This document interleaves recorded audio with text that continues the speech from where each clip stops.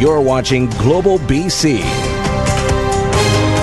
This is Global News Hour at 6. Good evening and thanks for joining us. Questions are being raised tonight as to why a Pitt Meadows city councillor, now convicted of sexual assault, remained on council after being charged in the first place. As we first reported on last night's News Hour, David Murray was found guilty of the sexual assault of a minor more than 2 decades ago.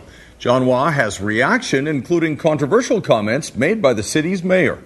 I think we're on the wrong path. A trusted Pitt Meadows city councillor, now a convicted sex offender. It makes me feel sick, is the best way to describe it. David Murray recently found guilty of sexually assaulting a minor back in 1992. But his position in public life seems to be protected. I don't think he should be involved in anything like that. Like I said, I think his ass should be out of there. There is no legal mechanism to force Murray out. Still, Tracy Miashta, one of 2 fellow councillors, publicly asking him to resign.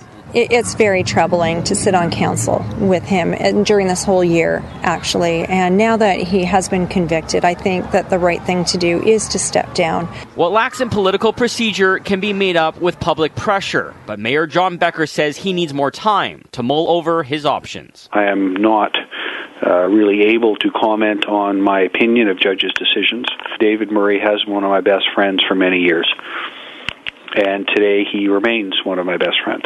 Still, Miashta accuses the mayor of squashing any attempt to prepare for this possible outcome. I think that he's allowing his personal relationship with David Murray to cloud his judgment. The mayor says his friend's criminal charges had nothing to do with city business. Any more than somebody who was going bankrupt or somebody that was involved in a car accident or in a messy divorce. Pitt Meadows residents disturbed by the comparison. Sexual assault is a little more extreme than bankruptcy or divorce. Advocates for sexual assault victims say the mayor is sending the wrong message. I think not speaking up and not saying anything is exactly the same as saying it's okay. In the meantime, Pitt Meadows anxiously waits for its elected leaders to make a call on their disgraced council colleague.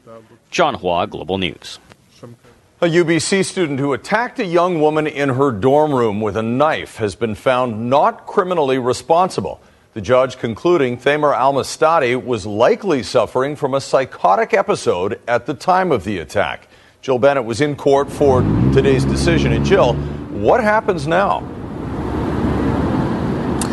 Well, Chris, Almastadi will be sent to the Colony Farm Psychiatric Hospital, where at some point he will go through a review before he is deemed eligible, if he is deemed eligible to be released. This after some very troubling details were revealed today in court.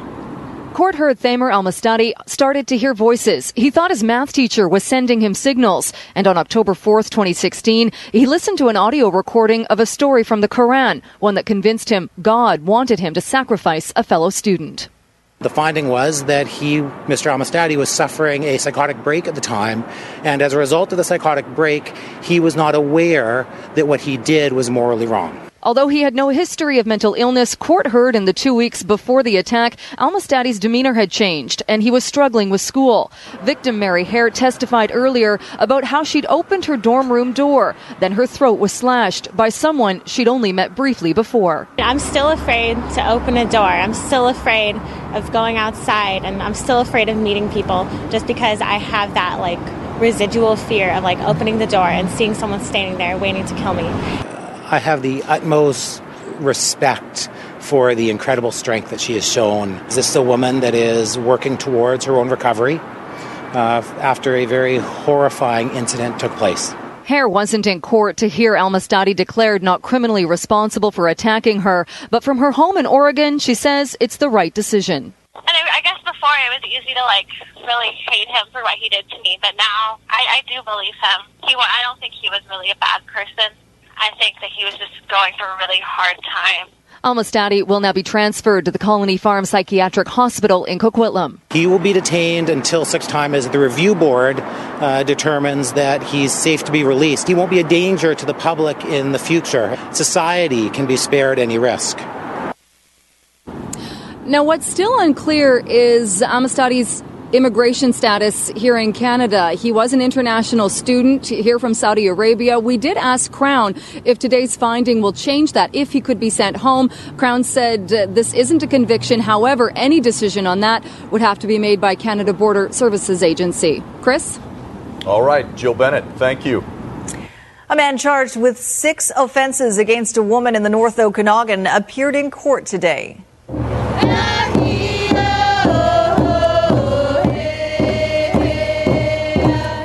A rally outside the Vernon Courthouse protesting violence against women as Curtis Sagmoan appeared inside via video link. Sagmoan is alleged to have pulled a gun on a sex trade worker in August. He's also accused of possessing methamphetamine. Police have refused to say whether the 36-year-old is a suspect in connection with the discovery of human remains found at a farm near Salmon Arm. Sagmoan was living on that farm. RCMP also say it's too early to link the cases of 5 missing women to the investigation, but they are not ruling it out. Vancouver police are asking the public for information about a stolen vehicle. This is the vehicle in question. On August 29th, the VPD received 911 calls reporting the sound of gunshots in East Vancouver. No one was injured, but shortly after that, the vehicle was found abandoned just before Hastings Street on the highway exit. Police are asking anyone who remembers seeing this vehicle that night to give them or Crime Stoppers a call. Power has been restored to Queensborough after an electrical fire early yesterday morning shut down the span in both directions and left the community in the dark. The fire was discovered in a manhole under the bridge around 3:30 Wednesday morning. It took out a high-voltage cable and 3 circuits in the region, knocking out power to thousands. Thankfully, the bridge partially reopened in time for the afternoon rush, but New Westminster Electric crews pulled an all-nighter to restore power, fixing 2 of the 3 feeders. But work on the 3rd, likely next week, will require another planned outage. We will for sure. We're just not sure when and what will be involved. When we re-energized one of the cables this morning, we had another fault a little further up the line, and we'll probably investigate tomorrow. Still not clear what caused the fire. There are plans for Queensborough to eventually get its own substation by 2021. The housing minister announcing an amendment today to the Residential Tenancy Act that will effectively close a loophole that some landlords have been abusing. Our Keith Baldry has more details on this. It's about rent control. Keith? Yeah, Sophie, basically about maintaining rent control. So that loophole you referred to has been increasingly used by a large number of landlords, certainly not all landlords. But the situation is this. Annual rent increases are limited to 2% plus inflation. But some landlords have been requiring tenants to sign fixed-term leases, usually for a short-term basis, that have what are called vacating clauses or move-out clauses, requiring the tenant to move out after the lease expires. If they want to remain, have to sign a new lease with a much bigger rent increase in the neighborhood, 10, 20, 30%. As I say, thousands of people affected by this. It's a pretty big move. Housing Minister Selina Robinson outlining the need for it today, and we caught up with a local tenants' right advocate who likes what she sees but wants to see more. With these changes, renters will no longer have to live in fear of what the next rent hike might look like. Today is another step that our government is taking to build a better, more affordable British Columbia. Generally, we are pleased with the announcement. We're very happy that action is being taken to close this loophole. What we would ultimately like to see is to have the rents tied to the unit rather than the tenant. So, Keith, are there any exceptions or other loopholes to this new rule? Well, there's a couple of exceptions because the Landlords Association also had some input into this. They like what they see here, but there are situations where a landlord might want to go traveling, for example, for a prescribed period of time and wants to move back into the unit. So there are some exceptions, but landlords retain the right to reclaim the unit if they want to do extensive renovations or if they want to move a member of the immediate family onto the property. All right. Thanks for that, Keith. His life's work went up in flames. More than 36 collector vehicles burned beyond recognition in a fire, some so rare they're impossible to replace. Today, the collector who lost everything shows Global News the damage and talks about what he'll do next in just over a minute. Watching precious merchandise walk right out the door. the shocking diamond heist caught on security camera, and what the jewel is worth later on the news hour. Also tonight, the incredible story of two women and their dogs rescued after 5 months lost at sea. But first, a heartbreaking look at the damage caused by a large fire in Langley that destroyed a garage containing dozens of classic cars. They were worth millions of dollars, and today the owner showed our Ted Chernecki what remains and why this loss is so much more than financial. I just start crying again. Today was Gary's first look at the carnage of what was in essence his life. 40 collector vehicles in a brand new warehouse he built 2 years ago specifically for this collection. And you really can't see the loss until you see what it was looking like less than 36 hours ago. This 59 Chevy here was called a utility sedan. It had no back seat. It was built for salesmen to haul all their merchandise in, and most of them came with 6 cylinders and 3 speeds. That car has a 348 tri-power 4-speed. Yeah. So it was really unique. The real value, he believes, is invisible. It's the story behind each vehicle or its uniqueness, not obvious to the general public. Of course, they're all insured under a system where the value of each vehicle is already agreed upon. And yes, he plans to rebuild, but there's a really big but. Money can't buy you what some of these cars that were in here. I could go buy 40 cars, but will I be able to walk around and give you stories of how unique they are and the history? No. This black Ferrari, for example, one of only 10 built in the world. It's still black and irreplaceable. Or this 1931 Model T, a favorite of his wife's. It, too, is black and beyond recognition. There's even one vehicle, a 1961 Bel Air convertible, under all this rubble that is the only known one still in existence. We buy this car and find out how famous it is because nobody knows the story of the Bel Air convertible. I have a... So that's the only one in the world? Only one in the world. See what looks like a wheel rim with a lot of ashes on top? Well, that is actually a trophy, won at the Van Dusen Gardens last year for a vintage Camaro. They built 240 of them. That car had 1,200 miles on it. Those 3 Camaros are kind of like the queen of the fleet. Ted Chernecki, Global News. The city of Vancouver outlining its latest lofty goal today, being 100% renewably powered by 2050. Over the next 10 years, the city says it'll improve active transportation, transit, and electric vehicle charging networks all throughout Vancouver. It'll also focus on ensuring homes and offices are built to require little energy to heat and cool them, all in an effort to be fossil fuel free. Our 2 major sources of climate pollution in Vancouver are our transportation and our buildings. So in our goal to be 100% renewable, we have to tackle the emissions from buildings, make them more efficient, and switch them over onto renewable energy for their heat. And we also need to clean up our transportation. There's a big incentive, according to a new report on the plan from the city and from BC Hydro. Residents stand to save up to $583 per year by 2030 and $994 per year by 2050 per household. The Timber Kings back in business. There was nothing here after the fire came through. How Canada's most famous builder of log homes is rising from the ashes. And a hitch in the release of all those JFK documents, why it could be months before we know what they contain.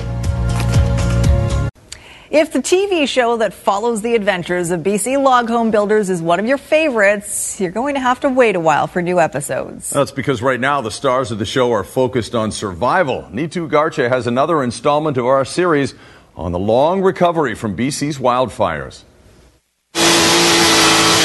New log homes are going up to replace those that burned down. They were supposed to be done in late July, early August, and they'll be done the end of October, early November. Pioneer Log Homes, which you may recognize from the popular HGTV show Timber Kings, was badly burned. There was nothing here after the fire came through. Of Pioneer Log Homes' 3 construction sites, this is the only one that was in the path of the raging wildfire.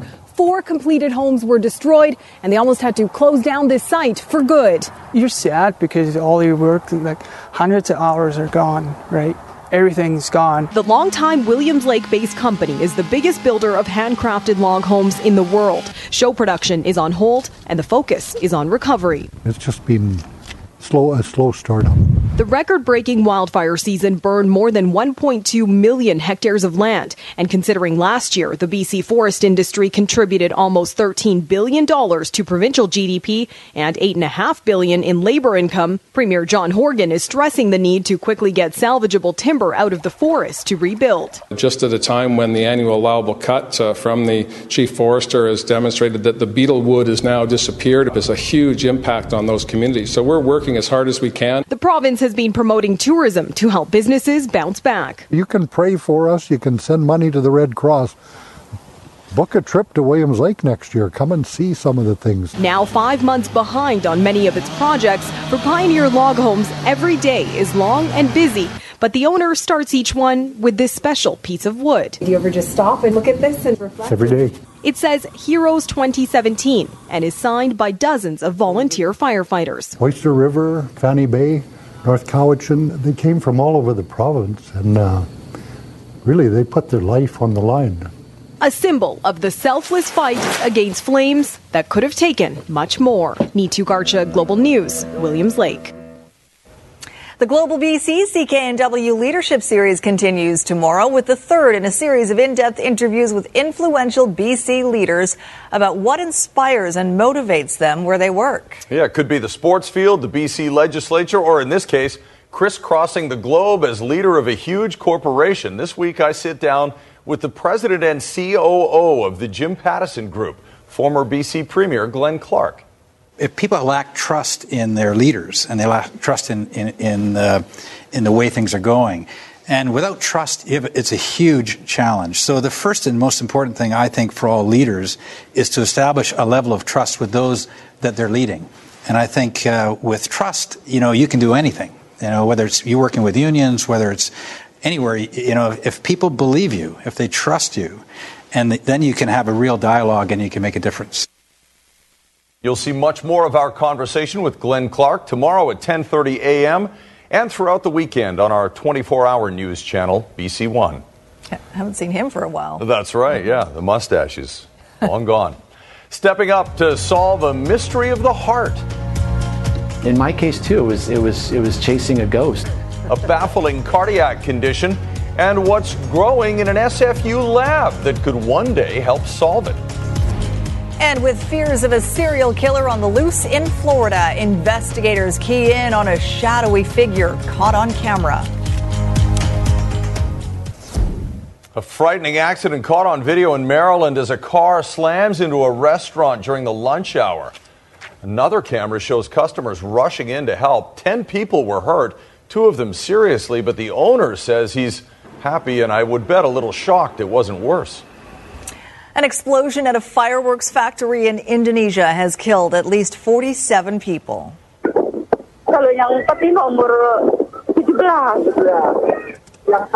It happened in a manufacturing hub on the outskirts of the country's capital city. Witnesses report hearing 2 explosions as much as 3 hours apart. The factory had only been in operation for about 2 months.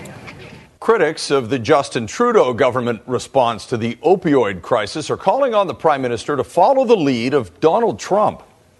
We can be the generation that ends the opioid epidemic. We can do it.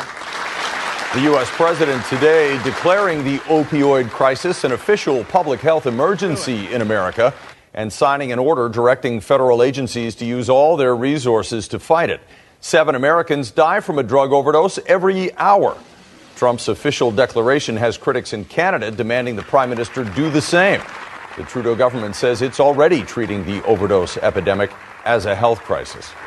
Police in Tampa, Florida have released new video as they continue their hunt for the person who killed 3 people over 11 days, leaving the city on edge. The video is of a person of interest, and police are hoping one unique part of it will generate some leads. New video that could break open the case. Just moments after victim number 1 was shot dead on a quiet Tampa street 17 days ago, a home security camera recorded what could be the serial killer running away from the scene. I've come up with 4 reasons why this person is running. 1, they may be late for dinner. 2, they're out exercising. 3, they heard gunshots.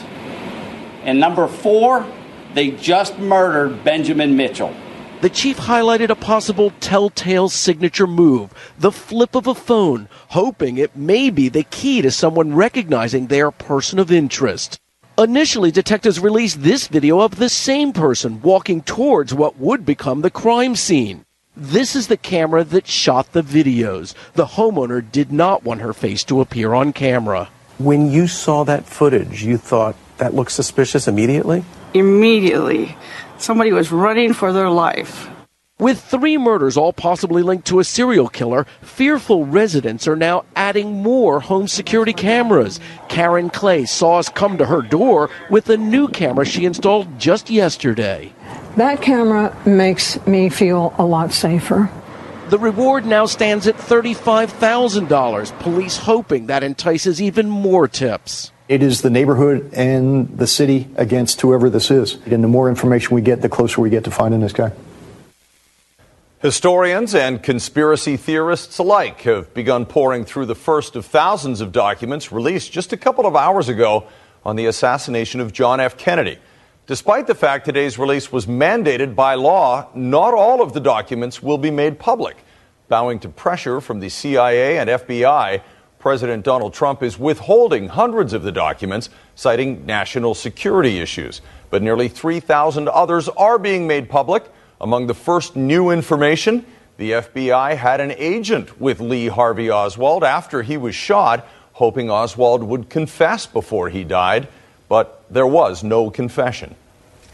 A daring and unusual jewelry store theft caught on video. A sales clerk in a store in Walnut Creek, California, shows a customer a nearly 2-carat loose diamond worth about $35,000 Canadian by putting the diamond on his hand.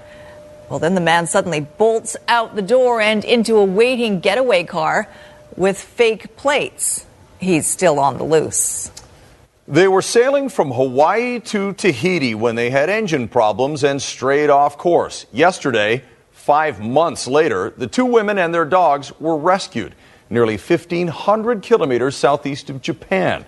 NBC's Miguel Almaguer explains how they survived. The sailboat was spotted drifting in an ocean of blue, 900 miles southeast of Japan. This was the moment the U.S. Navy reached 2 mariners and their dogs lost at sea for 5 long months. Jennifer Appel greeted the sailors, who brought the architect and her friend, Natasha Fuiaba, a lifeline. "I'm grateful for their service to our country," said Appel in a statement. "They saved our lives." The voyage began May 3rd from Hawaii to Tahiti, 2,600 miles away. Then, on May 30th, they hit turbulent weather. The engine failed. 2 months later, sending distress signals nobody would hear until this week. Drifting 5,000 miles off course, they survived with a water purifier and a year's supply of oatmeal, pasta, and rice. She was so enthusiastic, and she really sounded healthy and in good spirits. Tonight, headed to port aboard the USS Ashland, what should have been a month-long trip turned into 176 days. The journey of a lifetime while lost at sea. Miguel Almaguer, NBC News, Los Angeles. And we have some breaking news out of Surrey for you now. Take a look at these shots from Global One. Police and emergency crews on scene at L.A. Matheson High School. That's at 94th and 122nd Street, where there are reports of a hit and run involving 2 students. Apparently it happened on the basketball courts. We've put in calls to RCMP, and we'll have more information as soon as it becomes available. Right now, no update on the condition of the students. In Health Matters tonight, BC scientists are working on new research that could revolutionize the treatment of a common heart problem. As Linda Aylesworth reports, it would allow them to test experimental drugs without putting patients at risk. The human heart pumps over 100,000 times a day. Each beat the result of millions of individual cells communicating with each other, creating a seamless rhythm. At least that's the way it's supposed to be. In my case, I just felt really unwell. You're tired. You feel like you've been running a marathon, because in some cases your heart is running a marathon. Alan has atrial fibrillation. Atrial fibrillation is the most common heart rhythm problem. It's when the top chambers of the heart become very disorganized and chaotic. It's dangerous because blood can pool in the heart and create clots that travel to the brain and cause strokes. There are medications, but they can be both risky and ineffective. The solution? Dr. Laxman here in the lab is going to put my cells, create heart cells, put those heart cells into AFib, and then experiment with different medicines to take you out of AFib. Working out of Simon Fraser University and St. Paul's Hospital in Vancouver, Dr. Laxman has found a way to test medications without putting patients at risk by growing those heart cells created from simple blood cells in petri dishes. We were the first in the world to make a human model of atrial fibrillation using human heart tissue. And I really think this opens the door for other clinicians and scientists to start answering important questions about the disease. They also created a one-of-a-kind optical mapping rig built from scratch that not only tests the effectiveness and safety of different drugs on the cells, but will eventually help tailor treatments to patients. Our goal is to make the treatment of atrial fibrillation targeted based on what we understand about individual patients and their DNA. 1 in 4 people over the age of 40 have atrial fibrillation, which means the discoveries made in this lab could change the lives of millions of people. Wow, so at some point are we going to see my sample in there? Absolutely. Linda Aylesworth, Global News. A global exclusive now, and the first look at a new video for BC Children's Hospital with a very familiar host. This is an amazing place. A place of healing, a place of compassion, a place where everything can and must be possible during stressful times. Singer Michael Bublé has wrapped up a visit to the hospital's new Tech Acute Care Center, where he narrated a video tour of the new facility. Bublé is a longtime supporter of Children's and was the Hospital Foundation's ambassador to the $200 million campaign to build the new center. Of course, Bublé has his very own personal story when it comes to the health of children. He put his career on hold and largely withdrew from public life just last year when his son Noah was diagnosed with cancer. Noah's cancer, we are happy to report, is now in remission, and he is on the mend. That is a spectacular new facility. It's going to be great. Yeah, for sure. A young Wild fan gets a gift from one of the Canucks. The kid's reaction went viral, but he never had a chance to say thanks until now. That's later. Also tonight, the statue of a baseball legend vandalized and new images of the guy who did it.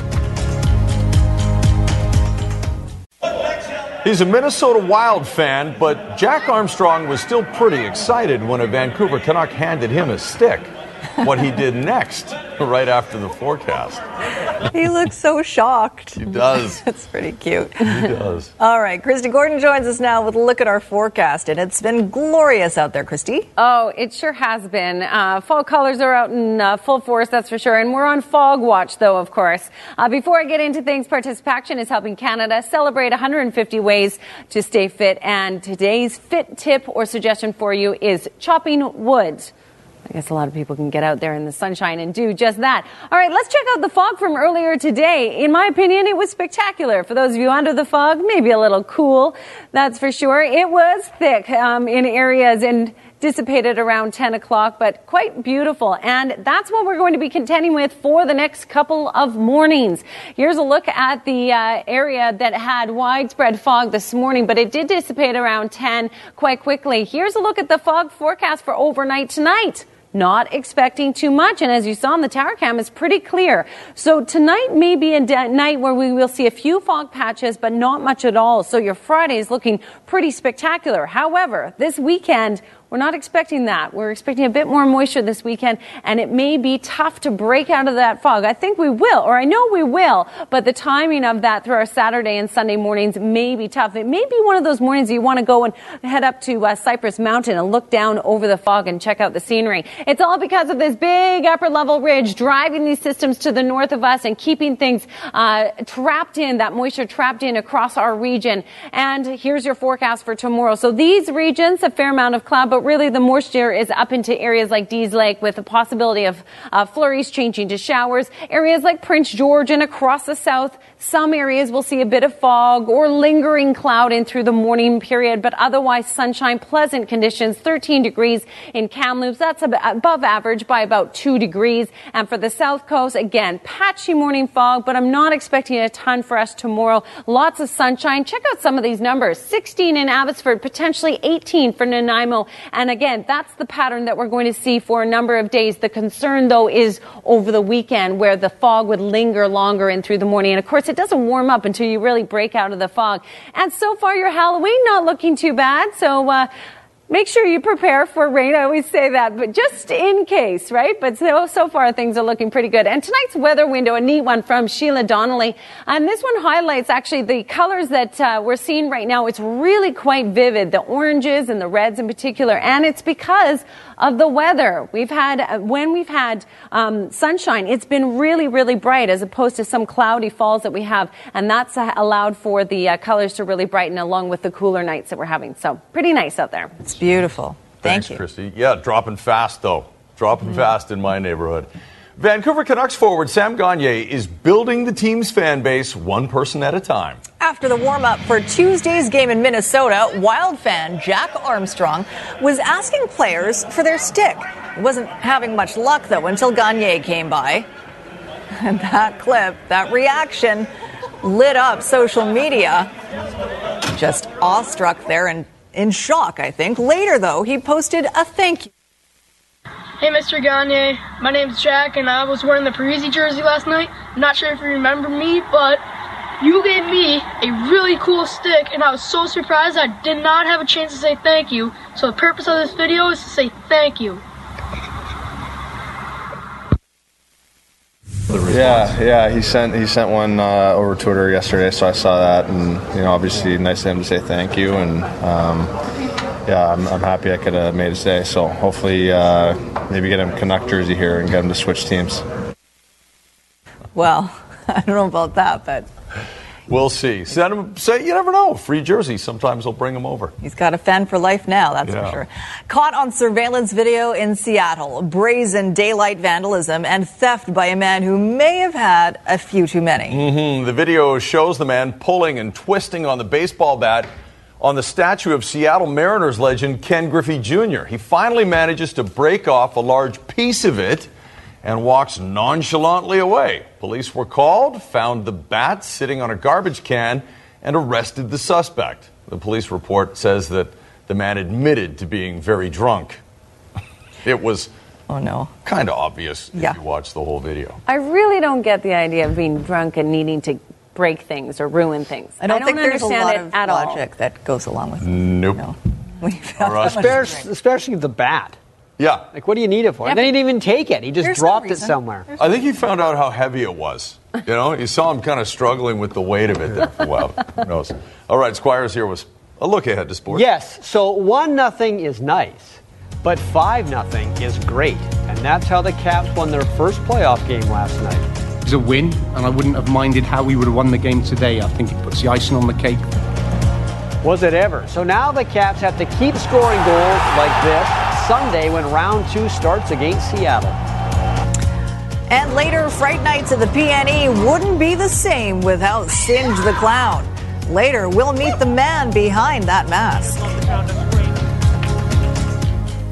It was an exceptional evening for watching sports last night. Wouldn't you agree?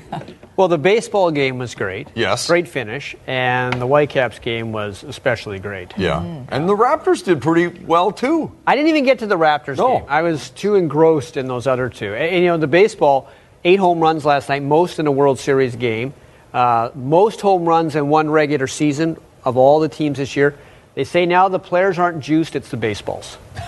Right. Baseballs are doing roids now. The Whitecaps washed away all that bad taste in their mouths from missing a chance at finishing first in the West by running over San Jose 5-0 last night. That was round one of the MLS playoffs. They scored in the chances they couldn't score on when they had San Jose and BC Place 2 weeks ago. That means the Caps move on to the second round. They'll take on Seattle. 2-game total goal series now, not just single knockout like last night. And Game 1 will be at BC Place Sunday 5:30. Game 2 in Seattle on Thursday. No time decided upon yet for the kickoff for that game. But let's go back to last night, where the Caps won their first ever MLS playoff game in front of a rather boisterous and wonderful crowd.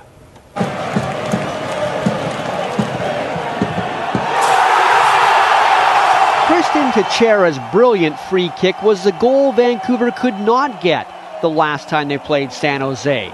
This was the second goal. And as the Whitecaps have found out in their last 2 games, getting just one is usually not enough. I don't want to live at 1-0 after half-time. We need the second goal. And that was drummed into them. And obviously we get the second, and then it's like when you wait for a bus. You wait ages, and then 2, 3, 4 come along, go in the same place. That's what happened. We had the chance to do this last game against them. And we got our redemption, and we were able to come out and do it. And we did it. We went right through our game plan, and it worked out perfectly, so we couldn't be happier. We saw what it meant to the players and the club today that, we're so determined to get that first playoff win, and we did. And did we do it in style?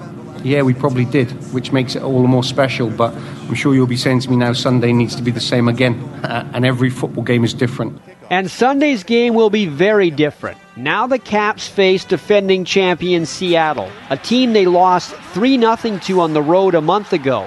But the Caps did win and tie the Sounders in the 2 games at BC Place this season. Yeah, Seattle's a really good team, and we know it's a big rivalry. So I think just we had a little bit of an off game, but we've played them, we've beaten them this season. We know we can beat them again, so that's kind of all we really need to look going forward.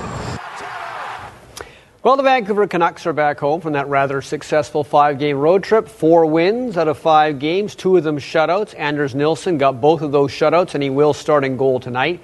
That game on Tuesday, the last one of the road trip, the 1-0 win over Minnesota, was where Jake Virtanen got his second goal in 2 games playing alongside the Sedins. I know we talked about this last night, about how we liked Jake being alongside the Twins. It's almost as if he's getting an in-game coaching session playing with Henrik and Daniel. And that is how Travis Green looks at it as well.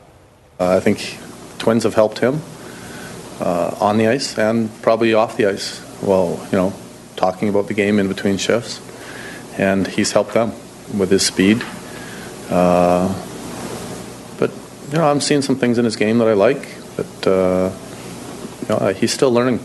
And it's been a good combination for us. When I see a play that I can jump in on, I'm not going to be hesitant. I'm going to go in there and try to create the play. And I think so far we've been really good together. And they've said that too to me, and they just want us to keep playing good. So yeah. Well, the Capitals being in town means the annual visit of the great 8, Alex Ovechkin, and he's still great despite being another year older and playing on a Capitals team that made some changes after another playoff meltdown last season. Washington has been rather average in its first 9 games, 9 points, 9 games, but Ovechkin doesn't think that means they aren't what they used to be. So I don't think the style is changing in our team. I think we still have a core, a couple of guys who've been a long time in this organization, and I'm pretty sure the new guys who came right now understand what we want and how they want to play us. All right, Oilers, Leon Draisaitl, Connor McDavid. Let's see what they got. Dallas is in Edmonton tonight. McDavid is loose. Give him the puck. Here he goes. The thing about McDavid is he makes that move right at the last second. Separation of great players and good players and fair players, panic level. McDavid has barely any. And he looks so relaxed. That's it. No panic. Just no panic. Gretzky had no panic. Lemieux had no panic. Those kind of guys never have panic. Great hands. There you go. Thanks, Squire. Let's check in with Ann Drew now for a look ahead to Global News at 11. Ann? Thanks, Sophie. And we are following up on that breaking news of a possible hit and run on the school grounds of L.A. Matheson Secondary in Surrey. Our Global One chopper capturing these images of police and emergency personnel who are on the scene this hour, apparently on the school basketball courts. We have reached out to Surrey RCMP and a crew is on the way. We'll have more on this developing story when you join us tonight at 11 o'clock. All right. Thanks very much, Ann. Well, the man who brings Singe the zombie clown to life is still to come. And if you're looking for more to do before Halloween, Kasia Badurka is here with 5 things to do with your family this weekend. Kasia? Thanks. And yes, it's your last weekend to pick your own pumpkin. Let's start with the Family Pumpkin Festival at Davison Orchards in Vernon. Take a ride on the Orchard train, find the perfect pumpkin, visit the pumpkin medieval land, and enjoy all the fall treats. Now for some indoor fun. The Vancouver Fall Home Show is on at the Vancouver Convention Centre. The show features more than 300 exhibits, celebrity guests, demos, workshops, and contests. It starts this evening and goes on all weekend. Now back to Halloween. This Saturday, kids can give the circus a try. The Vancouver Circus School is hosting Carved, which includes aerial silk and trampoline lessons. There's also juggling, a bouncy castle, trick-or-treating, and more. It's all happening at the Pipe Shop in North Vancouver. Now, for those who'd rather sit back, there's the Halloween Pumpkin Express train at Bear Creek Park in Surrey. It'll take you on a spooky ride through the Halloween scenes and characters, and it's child-friendly, so there's nothing too gruesome. But make sure you go before 4:30 p.m., because later, it's a scarier ride for the big kids. Wicked Victoria is taking over our capital city's downtown on Sunday. It's the annual Halloween Street Festival, and you're encouraged to go in costume and check out all the family fun activities on every block. It's free and goes on from noon till 5 p.m. on Government Street. For more info on these events, go to globalnews.ca/5things. Coming up on ET Canada, Corey Feldman's mission to take down an alleged Hollywood pedophile ring. Plus, saying goodbye to the gambler. We're at the farewell concert for Kenny Rogers, and you won't believe what Fall Out Boy told us about their new album. All of that is coming up at 7 right after the news hour. But for now, it's back to you, Chris and Sophie. Okay. All right. Thank you very much, Cheryl. We should say right off the bat here, a warning for scaredy cats. for scaredy cats. Some people are freaked out by clowns. Yeah. It's understandable. And other ghoulish things. And they're going to be on this story. So if you like that kind of stuff, you're going to love it. If you don't like that kind of stuff, you're probably not going to love it. But we're going to show it to you anyways. Let's find out about Singe the Clown.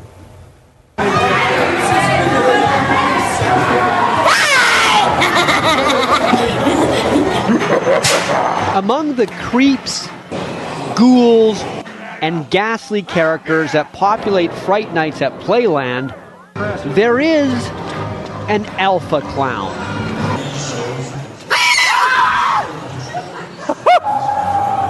Don't you just love the sound of screams?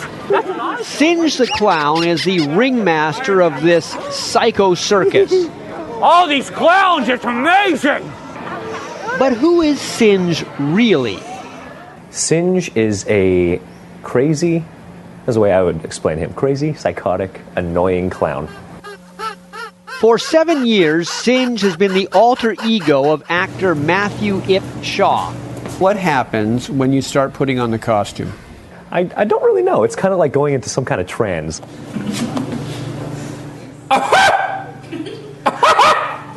Like a groundhog. Ah, baby. Ah, I feel good. I agree completely. You can do anything you want, and people will forgive you. You're a clown. Well, that's almost true. Sometimes a good scare can cause a bad reaction. And being a scary clown can be a bit of a frightening job. Some guy threatened me with a knife. That was the only time. Only time. Top of the morning. After 7 years on the job, Singe knows how to read a crowd. Yeah, you can usually tell, depending on how they're walking or how they're reacting to other things happening around them. You kind of judge based off of that and what to do. You either scare them, creep them out, or entertain them if they got nerves of steel. Oh yeah, break it down with the clown.